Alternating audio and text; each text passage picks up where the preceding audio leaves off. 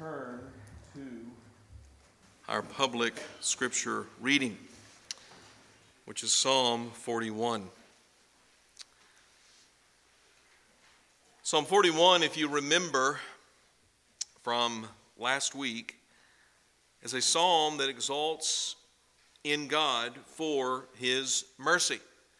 Opening and closing the psalm with a benediction, David doesn't simply recall the fact that God's merciful, but specifies in what ways God visited his servant in great providential kindness. In verses 4 through 10, we now come to what we could say is the plea David makes. The plea David makes. And this plea is repeated in verses 4 and 10. O Lord, be gracious to me. That's the plea. That's the petition. David is petitioning God to show him grace. But why? What specifically are David's circumstances in this season of his life? Well, the motivation behind David's prayer is the ugly reality of human infidelity. First, there's David's own infidelity, as he confesses in verse 4, "Heal me, for I have sinned against you." David's problems are not all external, but internal. First and foremost, David is facing first and foremost his own sins. And we don't specifically know what they are in this psalm. That's not the point. The point is, David is confessing. The point is that part of David's trial here in Psalm 41 is owning up to his own sins, the choices he made that were in disobedience to the Lord. Second, there is the malice and insincerity of his enemies in verses 5 through 7. The malice and insincerity of his enemies. 5 through 7. David says, "My enemies say of me in malice, when will he die and his name perish? And when one comes to see me," and here's the insincerity, "when one comes to see me, he utters empty words while his heart gathers iniquity. When he goes out, he tells it abroad. All who hate me whisper together about me. They imagine the worst for me." These people David has encountered, they cannot wait for him to die. They cannot wait. They are anticipating with bated breath his death. And if you remember, here in the context of Psalm 41, one of David's trials is physical illness. You remember this? Verse 3, the Lord sustains him on his sick bed. In his illness, you restore him to full health. So David is physically ill. So much so that he's confined to bed. So there were certain ones of his enemies that would actually visit him and would appear to be caring. Wanting to know how he's doing. How can we pray for you? But what does David say of them? He says they utter what kind of words? Empty words. They utter empty words. So what's really going on in their hearts? If their words are empty, David says, well, they're gathering iniquity in their hearts. To do what? Well, all they want from David as they go to visit him in his sickbed, all they want is information they can spread abroad if David's condition is worsening. These are not people you would call your friends. They hate him. They hate him with utter malice. But if that's not bad enough, the worst trial David faces is the betrayal of his close friend. Look at this, verse 9. Even my close friend, in whom I trusted, who ate my bread. Showing you the intimacy of their fellowship. Who ate my bread, has lifted up his heel against me. Nothing can get lower than this.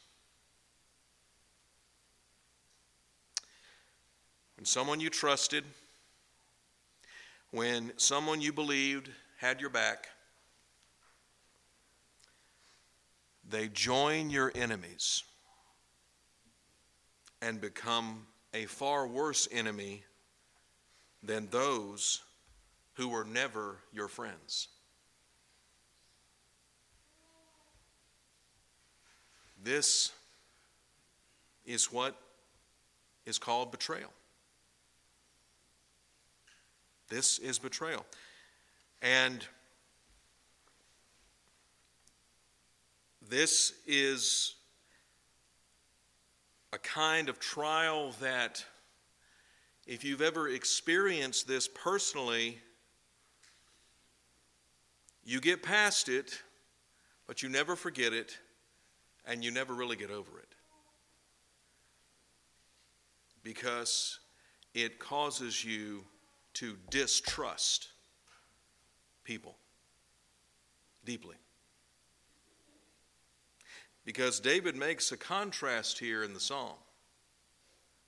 That word, even my close friend. Even my close friend. In other words, David expected his enemies to treat him the way they were treating him.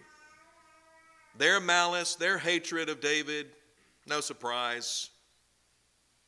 No surprise. But even my close friend. So what is this saying to us then about David's circumstances? You realize it's saying that even if his close friend has betrayed him, David has no one, humanly speaking, to turn to. He has no one, humanly speaking, he can trust in this moment. Because even his close friend has turned.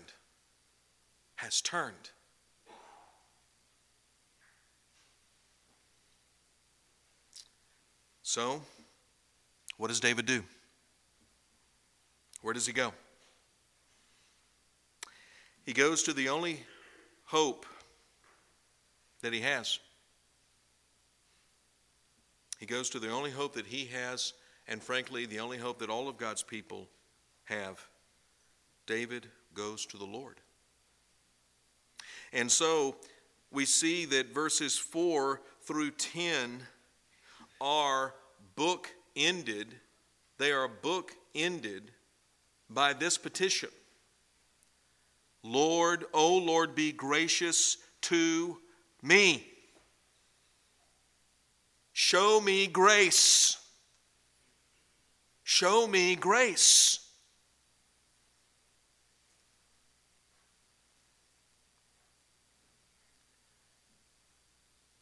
And yet this is a faith that's worth imitating. Because you see, I've said this to you before as we've been working our way systematically through the Psalms.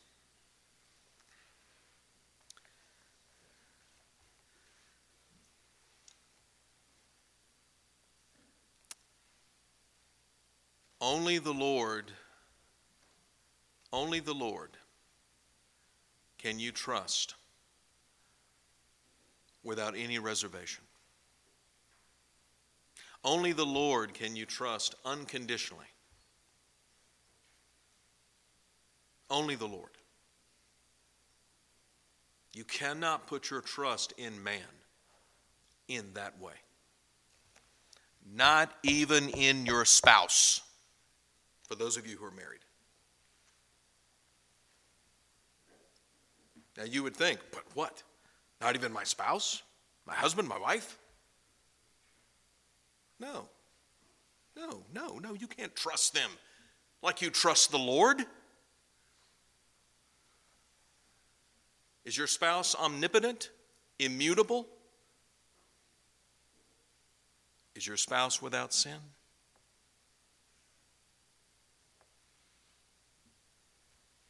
Those are all rhetorical questions, obviously. I already know the answer to them. You know the answer. You can only trust the Lord without any reservation. Only the Lord deserves absolute, unfettered trust. Because the Lord doesn't change. He's the same yesterday, today, and forever. The Lord knows you better than anyone knows you, better than you know yourself. And the Lord will meet you where you are, no matter the season, no matter whatever those needs may be. He will meet you and visit you with a kindness, a mercy, a power, a provision that no human can possibly give you. None.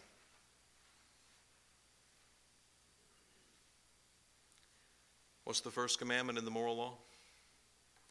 You shall have no other what? Gods before me. No other gods.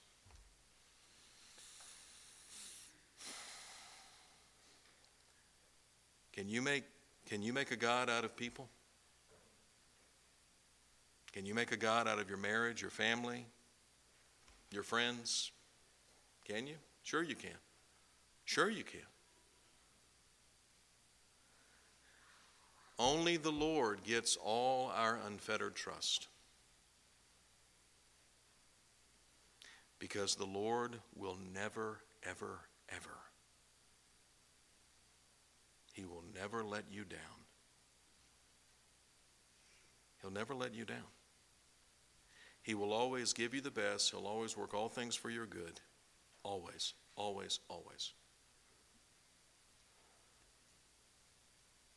So there's David in Psalm 41.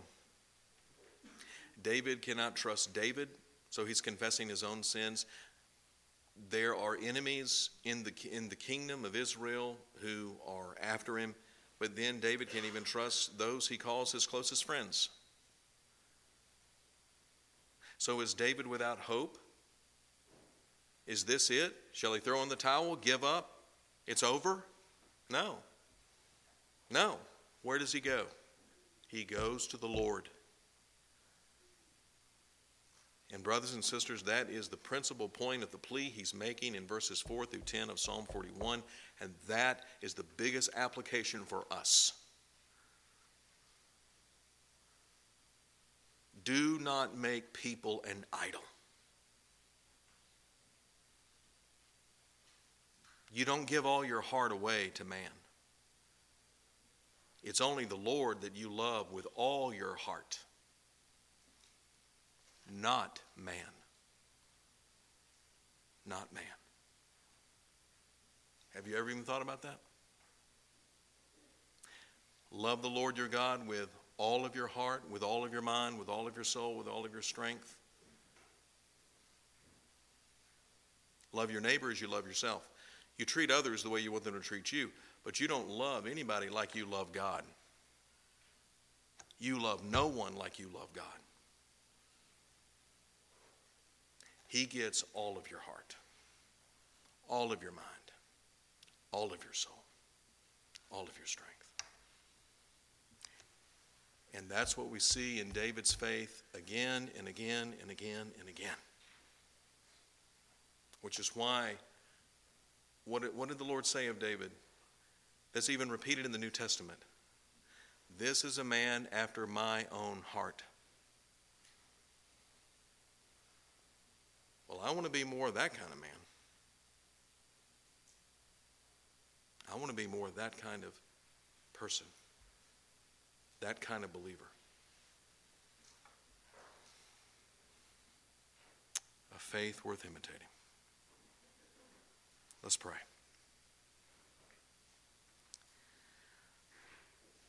Our holy, righteous Father, we humbly ask your forgiveness for our terrible idolatry.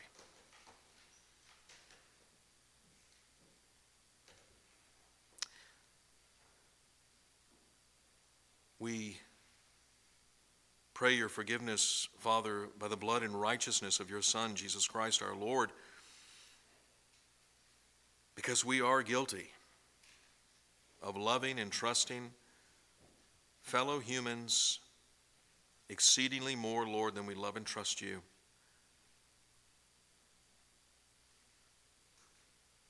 And for some of us here today, Lord, we have experienced the awful trial of your servant David, when even those that we would call our closest friends have betrayed us, have stabbed us in the back, as it were, have turned on us and against us.